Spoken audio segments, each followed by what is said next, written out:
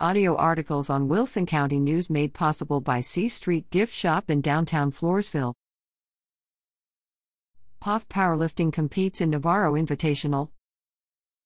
Contributed. The POF High School powerlifting team had a great showing at the Navarro Invitational. Girls results: Lauren Contreras, 2nd, 114 pounds; Jasmine Palacios, 3rd, 148 pounds; Karina Gonzalez, 5th, 198 pounds; Emily Thames, 2nd, 259 pounds. Boys results: Peyton Cantu, 3rd, 132 pounds; Rowan Macias, 2nd, 148 pounds; Matthew Yerzombek, 1st, 198 pounds, and top lifter Gavin Neville, 4th, 198 pounds; Ryan Antuna, 7th, 198 pounds; Logan Ramirez, 4th, 242 pounds; Adar Ruiz, bombed, 242 pounds; Nathaniel Lerma, 3rd, 275 pounds. Information provided by POF head powerlifting coach James Lynn.